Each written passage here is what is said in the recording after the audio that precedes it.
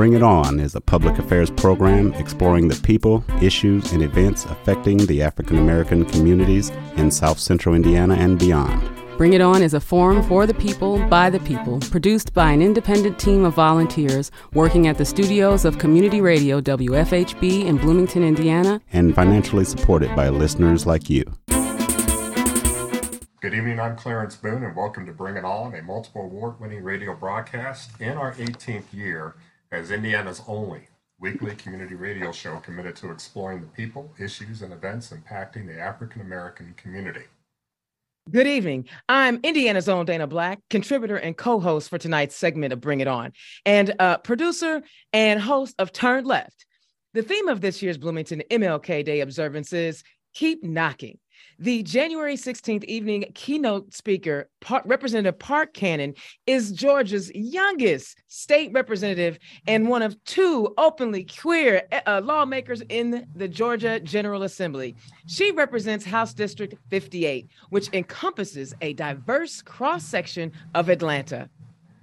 The Democratic lawmaker recently made national headlines when she was unlawfully arrested and removed from the Georgia Capitol after she knocked on the door to the Republican governor's office during his signing of SB 202, Senate Bill 202.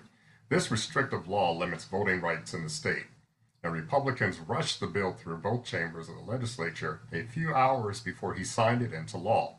It has been harshly criticized nationwide for disenfranchising Black voters, and it's being challenged in court and is being dubbed Jim Crow 2.0.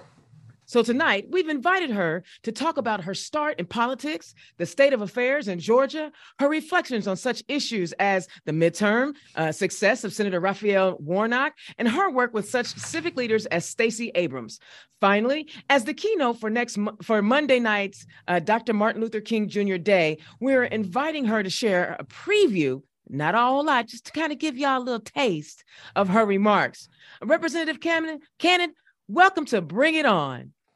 Thank you for having me. I'm so excited. I love that we are starting off the top of this year by bridging conversations, and am looking forward to this dialogue. I got to say, I know Boss Man is going to come in here in a minute, but I got to say how wonderful it is to see you again. I've had the opportunity to chop it up with you on Turn Left, and I get to hang out with you out at Victory. A lot of folks don't understand the significance of representation. What does it mean to be not only a woman, a Black woman, but also a Black queer woman representing the folks in Atlanta? I've always understood that you can be what you see. In some way, we have for so many years become things that we've never seen. So I'm excited that nowadays there are younger people or people who are even older than I am who are able to be intersectional about themselves and to really bring their full identities to the table. Ultimately, representation means that we get to have different vantage points with which to negotiate when we go to lawmaking tables. So since I know a lot about people living with HIV's experience, it helps me be more of an empath when I am advocating on a bill related to disclosure and making sure that there is not stigma that's making the law, but that it's really about science. I love it. And Representative Cannon, first, let me congratulate you on the University of Georgia Bulldogs being this year's national football champions. I got to give them the props. And our thoughts and prayers do go out to the families of Devin Willock, the University of Georgia offensive lineman, and staff recruiter Chandler LaCroix, who were killed in a single car crash early Sunday morning. Now, aside from sports, Georgia has certainly been in the national spotlight, or more so even at times the epicenter for politics, with the successful run of Senator Raphael Warnock and a probable indictment of former President Donald Trump, led by Fulton County District Attorney Fani Willis. Your thoughts on all that's been transpiring over the last, say, 18 months or so in the state of Georgia? Well, it definitely takes someone to have resiliency to continue to get up and to read the paper and still go out and do community service. So that's really what our office is up to right now. We have weighed so many of the things that have happened in the past year. We have come a little bit further out of a pandemic where many people in Georgia lost their jobs to no fault of their own and really had to become entrepreneurs or more savvy economically and still vote. While all of the voting laws changed, 98 pages worth of voting laws changed. So we're seeing the resiliency of Georgians and the good old fight.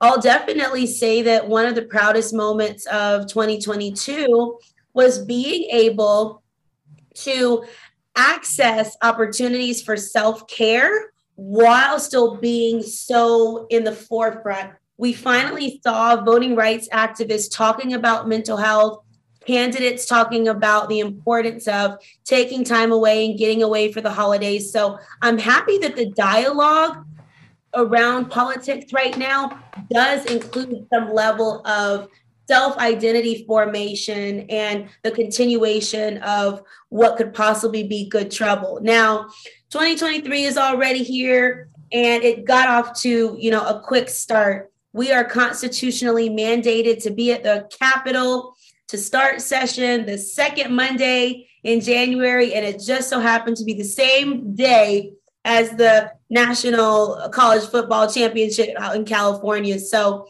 we saw lawmakers questioning whether they would even be present to vote for their new speaker or rather go to a game. Now, it's been pretty intense, some of the conversations that have happened there between Democrats and Republicans, but I am glad to say that as I serve as the caucus's secretary, the Democrat members are ready to start moving, and the Republican ones coming into, they've got ideas of their own. So this new turnover, this is the largest turnover that Georgia politics has had in over 3 decades. There is a lot of new energy, and we are hitting the ground running. So I got to ask, though, what were the conversations like in Georgia when you knew that Senator Raphael Warnock's race was that close with Herschel Walker? I mean, I know what we were saying up here. We had our own version of Herschel Walker and a Diego Morales, who is now our Secretary of State. Unfortunately, we're the only state that had an election denier win an election. I just want you to, he's bad. Secretary of State. What were the conversations like in Georgia when y'all saw Herschel Walker talking about the bulls and the going up on the hill and there's more cows down there and all that other stuff? The Black folks in Georgia really rallied around expressing our understanding that there must be a belief out there that we do not believe in ourselves and that we cannot see what is right in front of us. We wanted people to understand how disrespectful it is to make it seem as though this is a candidate that people can really rally behind with a Black lived experience. There's someone who does not live in the state and someone who possibly has concussion-related mental challenges, to be going up against the person who is literally the pastor of Dr. King's church. Right.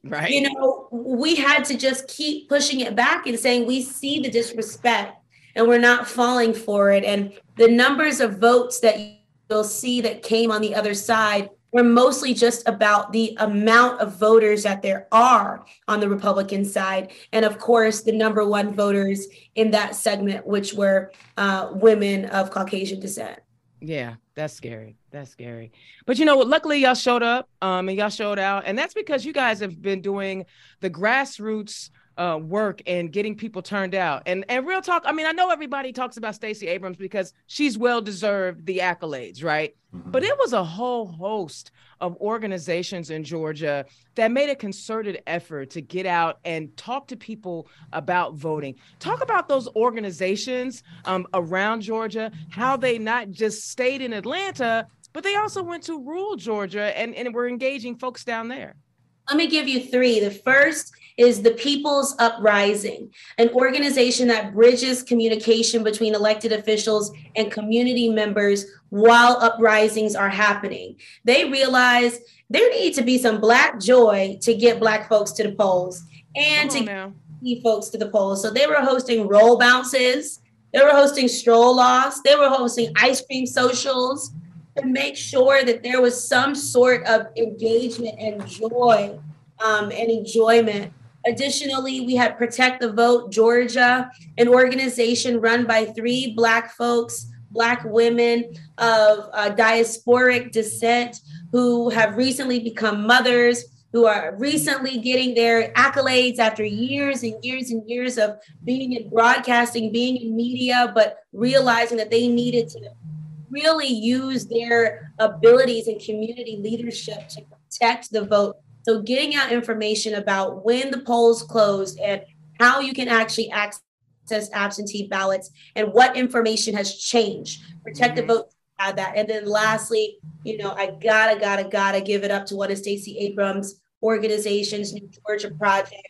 New Georgia Project is out here giving rides to the polls in 20 different cities, 20 different counties across Georgia, making sure that if people needed a safe ride that would not be coercive, that would allow them to take their time and to wait however long it was and to take them back, even if there were handicap issues going on right there, to really meet people at their doorstep, bring them to the polls and back. So I love those 3 organizations for really showing up for Georgia. Right. I love it. It seems like Miss Abrams really laid the framework for future successful political races. And it seems as if when all was stacked against Georgians to get out and vote, from your Governor Brian Kemp purging the ballot rolls to all of a sudden, I guess, was this the state where they had volunteer polling police or vigilante individuals parked in cars with long guns to just ensure that everything went the way it should? Or, against all odds, incredible odds, people stayed in line. And it reminds me of the images from South Africa when Nelson Mandela was running, and people stayed there from the crack of dawn well into the night to cast their vote. And I think Georgia has been that model for America. When you talk grassroots, when you talk about inspiring people, to see that imagery, and we all knew what you were up against, but you hung together, stayed together, and collectively made it happen. And for that, we all are grateful. And now, again, you're at the epicenter again. It seems like all these lawsuits against the Don may fall apart, except the one in Georgia. I mean, we thought the Mar-a-Lago, all the super secret documents that he had hoarded away, they're going to try to make the case, well, Biden had his, and that's a whole other discussion. And there is no comparison. But it seems as if, Fulton County District Attorney Fonnie Willis is literally taking him to the mat. And she has gone above and beyond, and it just might happen. A probable indictment. It's not for certain, but the recommendations have come back, I believe, from the grand jury.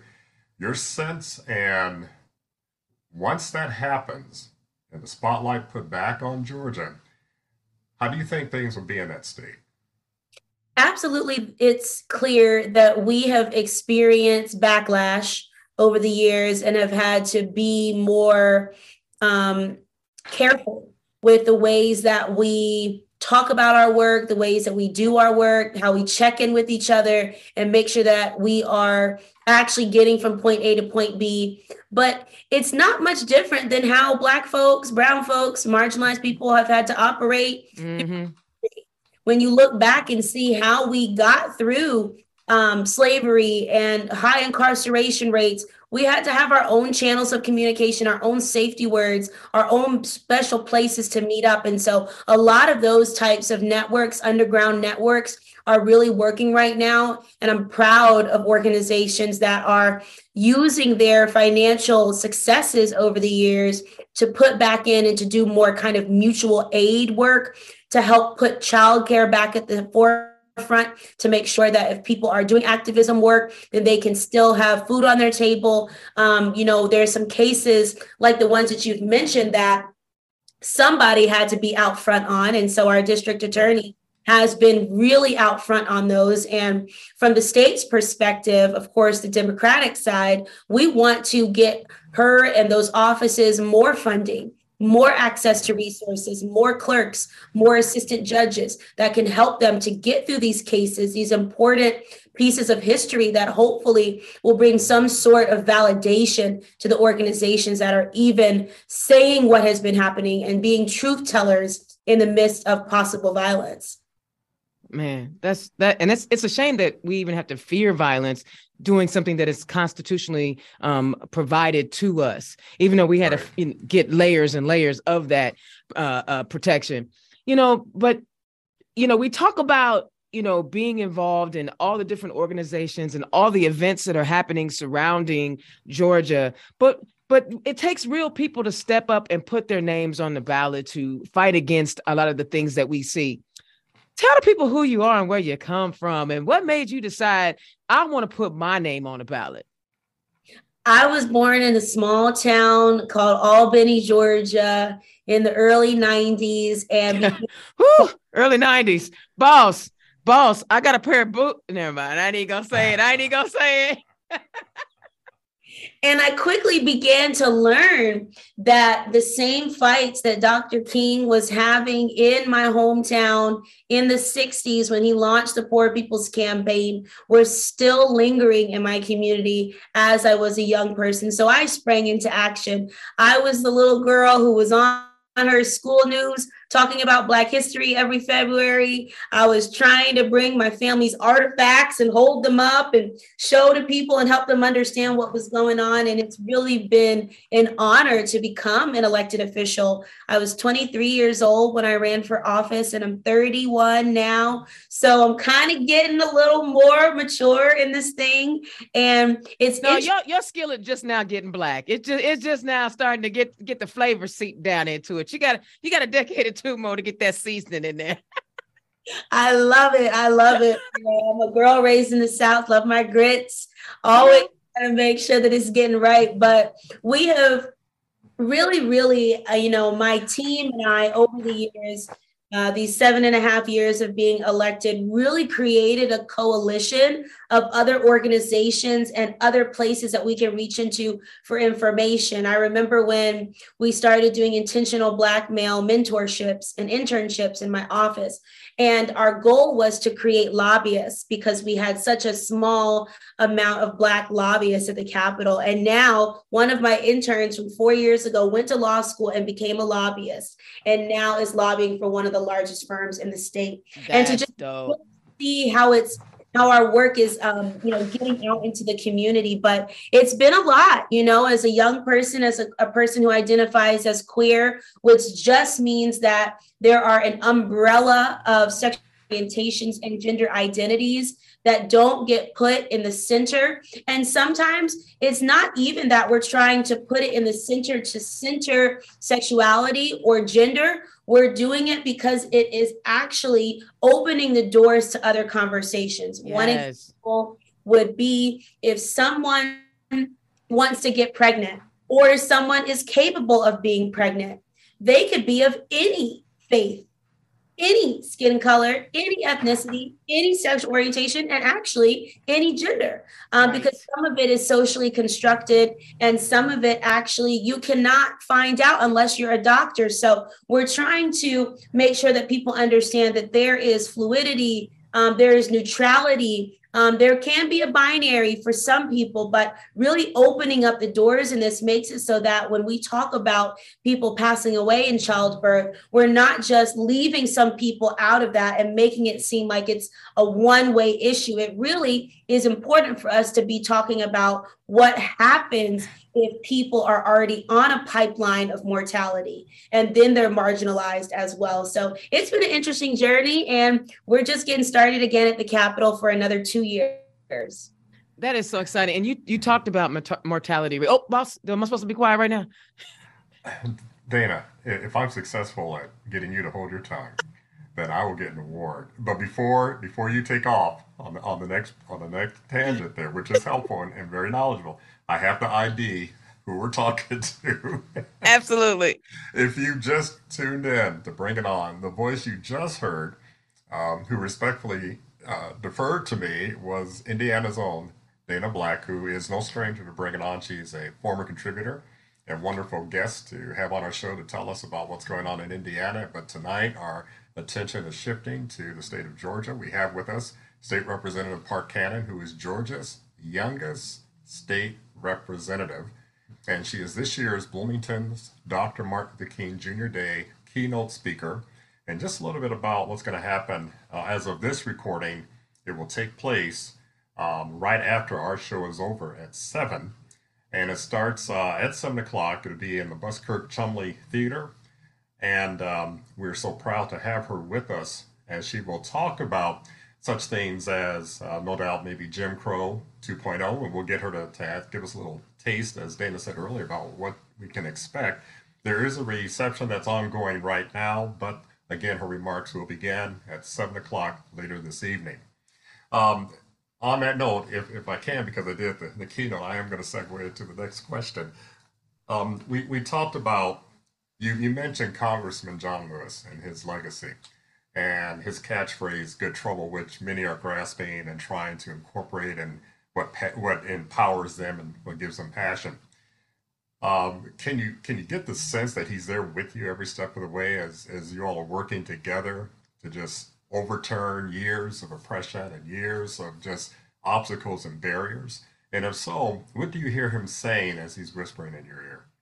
Yes, he has been a mentor to me as I've been a young elected official in Georgia. And my mom reminds me a lot of the time that he would just really get excited, almost tickled, about me sticking it to him, and putting it in there. And we serve, as humble members of Dr. King's church together. So we would pray together at times. We would spend time, in a quiet, God-facing stance, trying to just understand and wrap our minds around where we are situated and how we're co-conspirators. And so what I'll share is after my unlawful arrest, I was trying to figure out how would I feel comfortable walking back into the state capitol? Who would help me feel safe?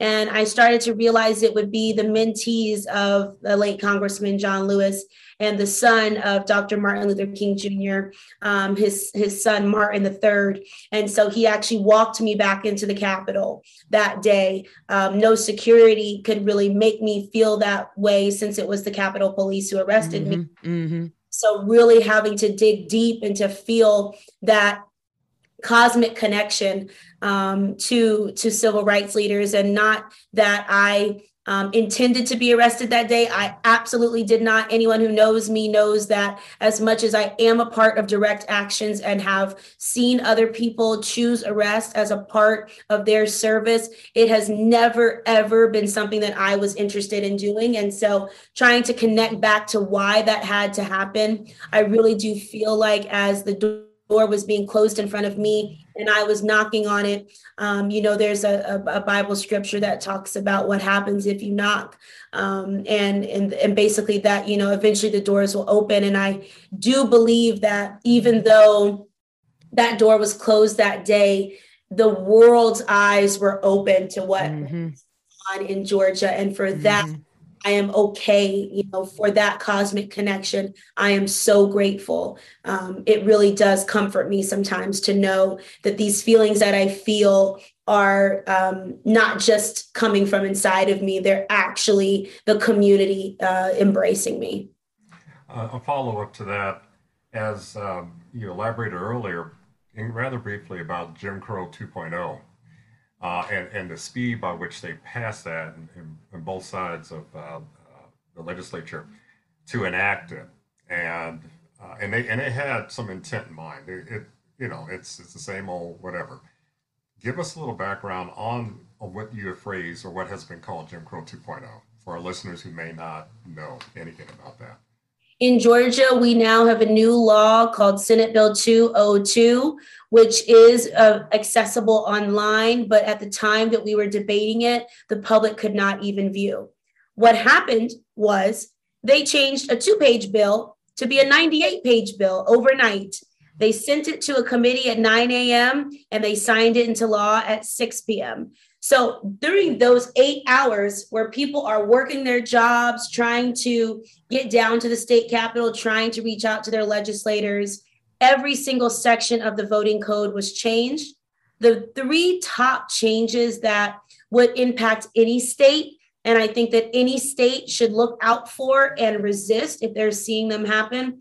One is being able to take over local boards of elections. Each county or each city has a group of people who work together to say which polling places should exist or what times the staff should be there to set up. And now, instead of that locality making that choice, the state could take it over and make that choice. That is terrifying. The second is saying that it is a felony or misdemeanor to give someone food or water in line. Now, we who believe in universal human rights, we who understand that voting people generally in the majority are over the age of 60, we know that this is an attack on people who have sacrificed the most to be able to vote. And the third issue that we really had with it was talking about how counties and localities can pay for their elections, how they can receive in-kind donations. We just saw in the pandemic, N95 masks were not free. COVID tests were not free or very much accessible. So if a philanthropic organization wanted to donate a certain number of masks to a polling place, now they're not able to. It would have to be funding that comes directly from a government source. And so Senate Bill 202 really reconstructed the situations in which people can vote that I spoke about, but it also changed how early you can register or how late, and how early or late polling places can be open, and how many polling places and how many drop boxes. And so we're still putting in lawsuits and trying to receive information from voters on how they are outvoting the voter suppression or how the voter suppression is out suppressing the vote. You know what? Honestly, I'm over here getting heated. The first thing that comes to my mind, and it's all going to be related here in just a second, when they were fighting over who was going to be the Speaker of the House in D.C., they had the audacity to toss up Representative Donald's name out of Florida, a Black Republican. I have a problem with Black Republicans because this is an example of, the Republican Party, when they have control, they aren't necessarily interested in improving the lives of the people that they're governing or they're representing. All they want to do is restrict their ability to cast a vote in their state house because they see the numbers are shifting. And so I have a problem with brothers and sisters who have all the melanation in the world and still want to vote against their interests, not just their interests, but the people in their family, their cousins, Kiki and them and all of that. That just drives me nuts. But, the introduction of a bill 8 hours after it starts out as a 2-page bill and turning into a 98-page bill is really speaks volumes about the character of the individuals who are actually submitting those bills. And we've had clowns in Indiana do the same thing. They start off with a bill that's real small and they start interjecting things in it and no one ever has a chance to read it. And unfortunately, until we, make the connection with people about how your vote turns into people who are writing policies that impact you, it's going to be like that in Indiana. So like a lot of people always say, well, we need our Stacey Abrams in Indiana. Well, y'all got Stacey Abrams in Indiana. It's bigger than that. It's bigger than a name. It's got to be a movement. But a lot of people are so, disengaged. I mean, we literally passed, a total abortion ban pretty much in Indiana, even after scores and scores of people said, hey, this ain't cool. Don't do that. They didn't even talk about the bill with our superminority. They actually caucused behind closed doors about the abortion bill before they brought it to the floor. So Democrats never even had a chance to see it, what they came up with. But chickens coming home to roost. So Indiana passed a RFRA bill, freedom, of religion, whatever. The Jewish community in Indiana got up and was vehement about, hey, in our religion, we say life doesn't begin until that baby is born. You all passing this abortion ban is against my religious freedom. And right now, the bill is in hiatus because the courts are saying your new abortion bill goes against your other bigoted bill, which was actually trying to quelch LGBTQ folk because, they didn't want to make us cakes and stuff, right? So their one bigot bill is getting their misogyny bill. It's quite hilarious. I wish we had the population. You guys are about, 30% African-American in Georgia? Right. We're 9 in Indiana, 9%. So we have a lot more work to go. But that's why it's also talk about the importance of understanding what's happening at the State House. We know that everybody works. We know that everybody has a job. Most people have a job. You can't necessarily go and sit and watch the bills. Talk about the importance of understanding what pieces of legislation are coming through your State House, even though you do have to work. Yes, absolutely. We know that working families are out here juggling so much, but we do know that there are schedules that folks know how to get onto too. So I recommend that every person figures out when does the legislature normally meet and just put yourself some calendar invites in. For example, we start the second Monday in January. That is constitutionally mandated. So just drop that in for the next 5 years. If you make it one time for the opening day of session in the next 5 years, I bet you that you will want to come back because you will see how the doors close so quickly, how the meetings happen so fast, how your head is swiveling because you're like, wait a minute, I understand basic information and something here wasn't right. Secondly, it's important to know that because of the pandemic, so many things did become virtual. We actually were hosting House committees virtually. We were able to take committee votes virtually. So there are ways to actually live stream in and also Zoom into committee meetings still, because we still understand that the pandemic is not over. And then lastly, every year, there will be thousands of pieces of legislation that are introduced, that are filed, that are spoken about.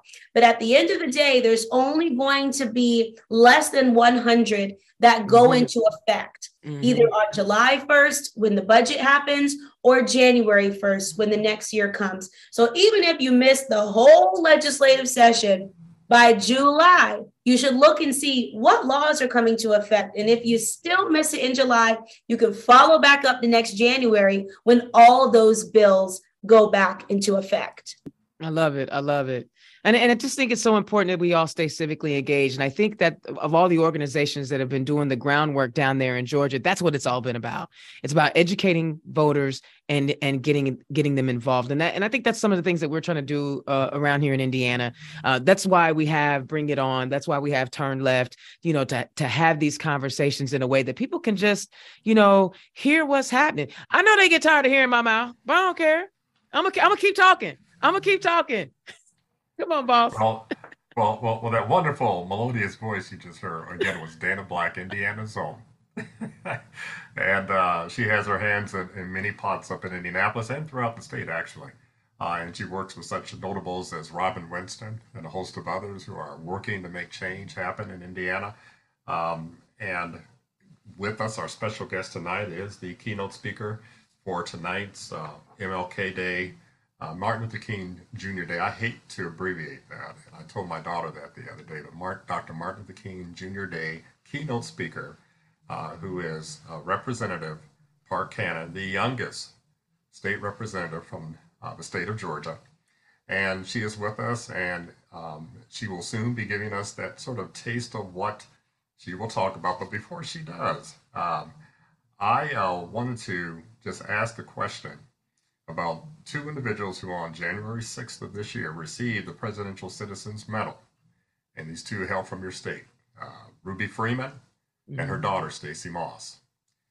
Tell us, your thoughts about these two courageous ladies and what we witnessed them going through. When you talk about backlash, you talk about death threats, you talk about impersonators coming to your door. That takes you back to the 1800s.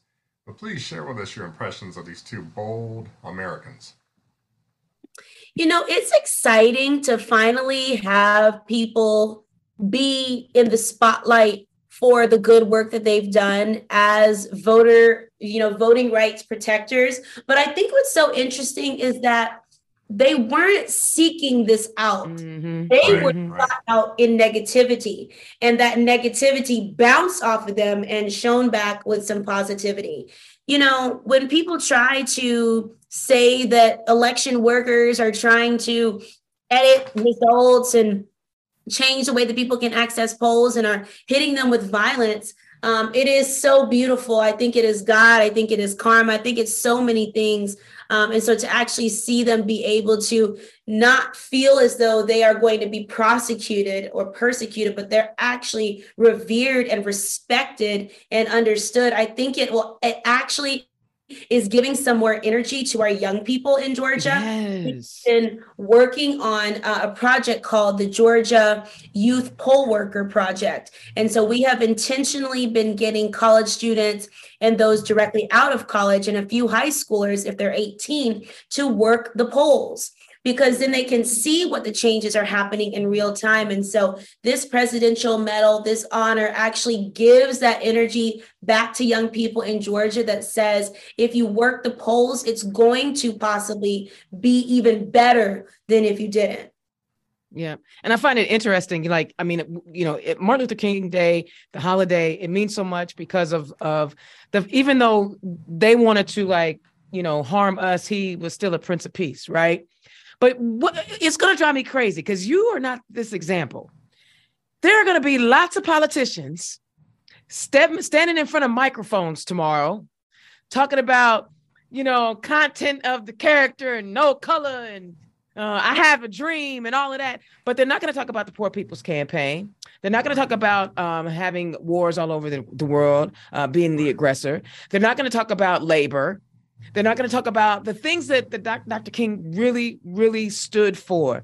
You know, they want, I mean, yes, they was cool as long as he was saying, listen, if they whooping our behind, don't fight back. They was cool with that. But when he started stepping off into, okay, well, you know, justice, if we don't have justice over here, there's justice for nobody. And he was, so talk about what it means to be a politician when you actually live real King versus the clowns that are going to be standing up with their one line or two lines that they've memorized from Dr. King and his plethora of speeches and written words. And they are actually performing in the exact opposite of what Dr. King stood for. This is political theater as its finest. Okay. This is, you know, the full bait and switch. And it happens actually every day on the House floor. They will say one thing and really be doing the other, or use Dr. King's words to prove their point. I remember when we were passing the anti-hate crime law just 3 years ago in Georgia, and one of the people dissenting to the bill said that basically Dr. King would not want this bill. Yes. And to use the opposite, you know, this reverse psychology. And so, you know, it feels like a familiar game, but I do think that what we all have to remember is that we get to determine how we move forward. So regardless of if they are making false claims or using, you know, quotes in order to not actually do the work, well, what can we do? So I know that, you know, I went around and tried to get signatures from every member of the House of Representatives to commemorate the holiday. And, you know, there were some members who, you know, would say to me with their Southern slang, no, girl, it's fine. No, thank you. What you got in that bill there? What's in there? I'm not sure. I need to read all of it. Not quite sure. And so, you know, for me, it's like, okay, I'm not even going to go there with you. I'm just going to tick it down on my hand. So I remember this moment in history in 2023, you were still stuck on this, and share those stories for the future, because we are going to keep knocking. We're not about to stop. We're about to continue bringing the truth to the people.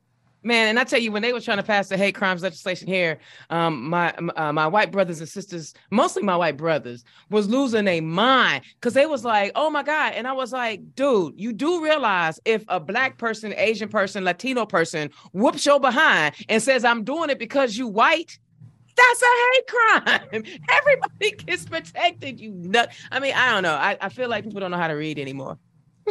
I don't know what to do. I don't know. Like I mean, it's like, dude, for real.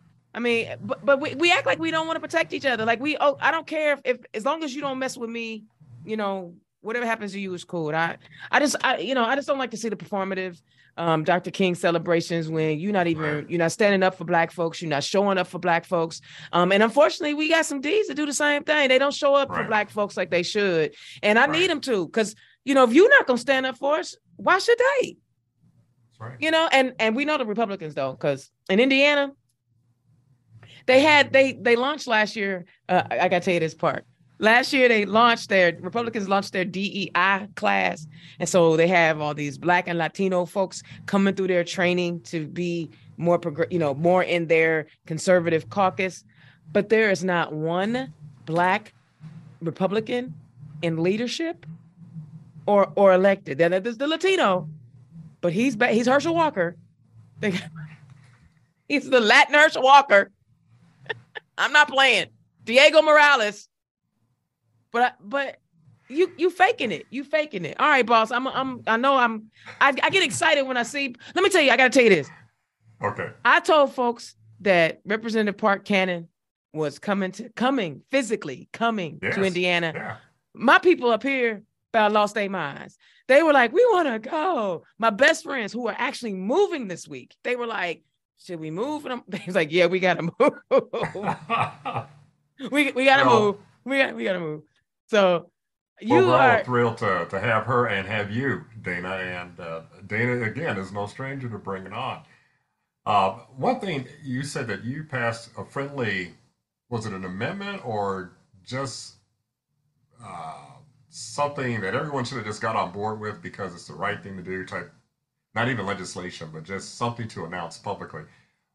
Based on just your challenges with that, what are your hopes for having bipartisan leadership in the Georgia State Legislature this year? There's newness at the Georgia State Capitol, but the leadership on the opposite side is not looking very diverse. Now, we have the most diverse class we've ever had. We have people of Muslim faith, people who speak Spanish, folks who are from Asian descent, queer folks, people who are older, people who were widows and now are running, people who are coming from multiple different vantage points who got pushed out of the Senate with redistricting and are now in the House. So it's a very diverse class on one side. And I'm just hopeful that on the other side, because people are newer and not indoctrinated, they'll be open to receiving information that is culturally diverse and to really grow their possibility to just be a better ambassador of who Georgia is. Georgia is blue. Georgia is diverse. Georgia is browning. And so how could you be a representative of that state and not really hold all of the pieces of it? We are the world's busiest airport. We are an international state with the best port, with the largest port. We're the first city with a port. So, in the South. And so there's so much connection that I think is missed out on if people aren't interested in diverse leadership. Well, to that point, I think, and from our conversations over the past few years here on Bring It On, and just in conversations in the public, the one thing, the elephant in the room that people don't talk about is the fear amongst some of our white brothers and sisters of this moment when numerically they may be deemed a minority. And you see all types of behavior happening now to kind of, just either set that back 5 or 10 years or whatever, incarceration rates. And then some have even argued questionable killings. I mean, we went through a whole 5 years, every summer, some new shooting, just to check people or keep them, unexplainable killings. And then, this whole move now against critical race theory. What's your thought on that? I mean, the fact that telling people in education, no, you really can't teach that because it'll make our children feel bad. Your That's thoughts on that? exactly what it was in Georgia. The bill we just had passed, and we fought tooth and nail not to allow to pass. It said that there would be psychological harm done if certain subjects were taught. And really, the truth is that critical race theory is not taught unless it's a graduate level degree at an institution where they're not going to lose funding from the state or from their funders for talking about. And so the first has really just been we have had to continue to debunk this myth that it is being taught in places, but also to say that what do you think I felt when I was a child growing up? Like I said on my school news, holding my family artifacts. You don't think I felt a little psychologically something, but I cannot escape that. That is the truth of it. And in fact, I'm so much better for digging into that. And so what do you do when you take kids on a field trip to a place where there's African American history? How do you not truly discuss that? We have a Holocaust museum in our state capital. I mean, how are students going to visit the state capital and not feel these emotions? So I'm really hopeful that as we do move forward, the young folks are going to continue to push back on this. How much different would it be if someone who just graduated high school ran for school board? Right. It would be so different because they would really have that recent lived experience, and it's legal in Pennsylvania. You can become a judge at 19 without even going to law school. So really looking at and seeing how we get young people to see their leadership, to join boards of directors of nonprofits, to go and to achieve more and more. I really think it's going to make a difference in these laws that are directly trying to censor their learning. Absolutely. And here in Indiana, they introduced a bill last year. We're not sure if it's coming back, but the anti-CRT bill du jour was if a parent feels like their child has suffered some stress or whatever it is, they can sue for a maximum of $1,000. Now, see, when they write these bills, they're not thinking about anybody other than little white parents. So I politely reminded all the brown, Black, Asian, and LGBTQ plus parents, when your history is omitted and your child is traumatized, you need to sue for $1,000. Because that's $1,000 in every marginalized family's pocketbook, because y'all trying to pass laws to say, because you don't even know what it is. You ask people. I had a debate on another show not long ago, and it was they gave me part. They put me on with two Black Republicans. And we were debating CRT. And I asked them, can you please show me the teacher's lesson plan that has critical race theory? And they could not, because it's not there. But you want to pass a bill that says if my child is traumatized, they get $1,000, where every Black parent who has a child needs to be suing for $1,000.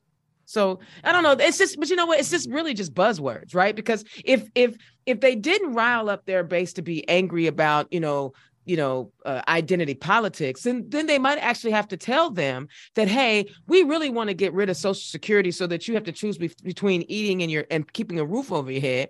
We really want to defund public education so your kid doesn't even have a chance in life. We really want to, continue to pollute the environment so that farmers can't even get a decent yield. We really want to, if they tell them the truth about all the things that they stand for, then they wouldn't win. So they got to go back to divisive politics. At least you're not Black politics. You know what I'm saying? They do it all over. And that's why I just struggle so much with folks who should know better, but continue to perpetuate the nonsense for personal gain. We got enough shucking and jiving on television. And, what is it? I don't know. World Star. What is it? I don't know. Tell me what it is, Spark. You know what it is. World Star. We got enough shucking and jiving. You are so right. I'm loving this. I just love it. Well, Indiana's on Dana Black. That's why we pay the big bucks to have Dana Black come on with us. Her contract allows her to come on at any time, and her agent just calls and tells us when to put her on. No, I wish it were that simple, but it is not. She is volunteering her time because she's a passionate advocate in the state of Indiana. You mentioned Pennsylvania, and lest we forget that Joanna McClinton was destined to become the first Black speaker, and it was a logjam. She consented to support a Republican who promised to behave as an independent, but got voted in so that we wouldn't have 15 rounds of voting. I guess they say, well, we haven't answered all this. Let's just all work together. But now, all of a sudden, short memories.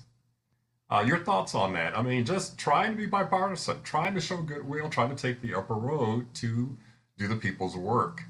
And this is what we get. So your thoughts on that? We're having the same stuff happen in Georgia. Even though they were determining whether or not they were going to be there to vote for their own speaker, or whether we were going to run a candidate for speaker because they wouldn't have the votes, and maybe we would get at least our members, and then we would be able to see back and forth. But ultimately, the leadership team, determined that we were going to negotiate. And so I think this is where there's got to be real conversations about negotiations versus just saying it's bipartisan. A negotiation that really, you've got some wins, you might have lost a little bit, but you're able to still, walk straight, versus if it's a bill and there's 17 signatures and you give the last 2 to the opposite party. That's not the real work of it. And so we're working to change the material things that are happening in Georgia. The Minority Caucus always had less money in our staff budgets. We have gotten that increased with this negotiation. We are a low legislative professionalism state, so we don't get paid much and we don't have much staff. And so we really asked, well, can we create an office of the House of Representatives Constituent Services, so that now there is someone who can actually look into your Department of Labor case and can follow it, can make sure that you're getting your food stamps renewed, can help with your Medicaid claims and things like that. And so I think that this is a time where it's really important to understand, and any lawmaker who is talking about bipartisanship should be able to express the exact outcomes of a negotiation. Now, I'm not saying it has to happen right when the negotiation is happening, because you might, not be able to get what you need. But to be able to come out and to say, this is what we got, I think that is what people really need to be able to see right now. Believe it or not, it's almost time to end this conversation and land the plane. I tell you, time flies when we're having, momentous and fulfilling conversation. Now, we have promised, we sort of alluded to it all through this conversation, just a little taste of what your remarks will be in the next, probably at the top of the hour, but for us, what your remarks will be as you take to the podium tonight to give the keynote for Dr. Martin Luther King Jr. Day observance. The stories that come out of the South, out of organizers of marginalization, out of people who have yearned for something different, might not have been in the normal tongue or in the native tongue, but have been able to get it out and finally say what they need to say. Sometimes that comes in the version of a cry or yell or screech. And we in Georgia are proud of all of those sounds, all of those voices. We, in fact, want to make sure that we're marching together, that we're moving forward, and that we do what we do best, which is get in good trouble and keep knocking. Now, you can knock on a door. It can be a door of injustice and it might not open, but other eyes will see it. And we do believe that because of the eyes that have been on Georgia, we have been able to surmount some of the other challenges that have happened. And I want to share some of the stories of trial and, temptation that have been happening in Georgia. I want to bring Georgia and Indiana closer to each other and help people understand some of the similarities. And lastly, I'm really hopeful that I will inspire some more people to become activists, elected officials, or become community leaders in their own way. Because right now, what we're seeing is that people are still grieving the deaths of the people around them, the ideas that they thought were going to come into fruition, or possibly the people who they thought that they were going to be.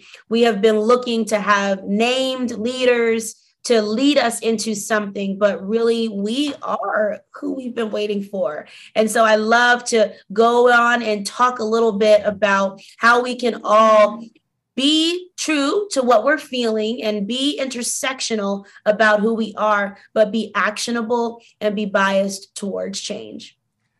I love All right. it. I'm excited about tomorrow night. I will be down in Bloomington for that. I am there. And I'll be, listen, I'm a call and response Baptist. So, just be ready. You hit a tone. You're going to get us say what? You're gonna have the deacons come over and escort you out. They're not gonna let me. Hey, wait a minute. Wait, before you go, did you hear my congressman when Representative Jeffries was delivering his speech and you heard the "come on now"? That was my Andre Carson. That was my Congressman Carson. So, we come from a call and response region. I hear you. Well, I have high hopes. Even though, McCarthy's going to show just what the circus is all about. Democrats have pointed it out, but now you will see it live from your living room. But Jeffries is sitting in the wings.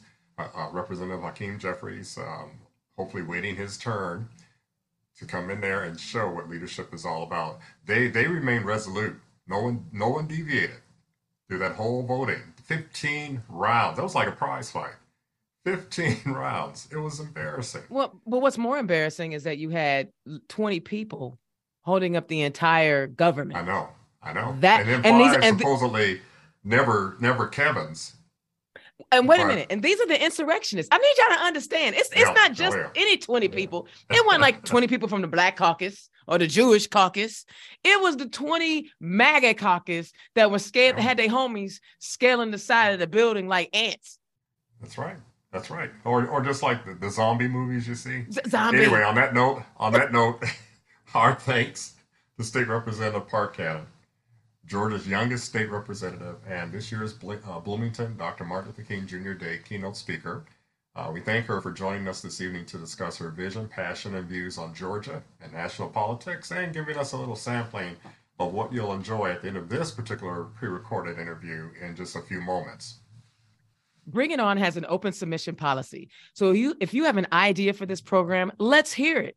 Send an email to our volunteer staff. The address is bringIton@wfhb.org. We want to make sure we share everything and anything affecting the African-American community with our listening audience in Bloomington and beyond. The email address again is bringiton@wfhb.org.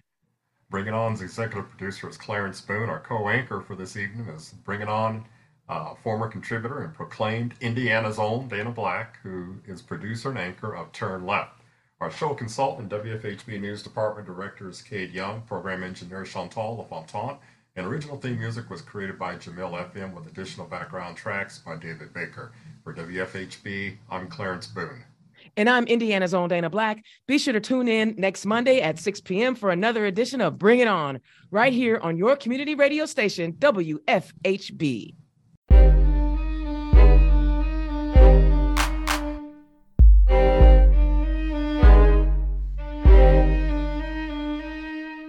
You've been listening to Bring It On, a volunteer-powered production of Community Radio WFHB in Bloomington, Indiana. Bring It On is your forum for open dialogue on the people, issues, and events affecting the African American community in South Central Indiana and beyond. Send your comments, suggestions, and story ideas directly to the Bring It On staff. The email address is bringit@wfhb.org. That's bringit@wfhb.org.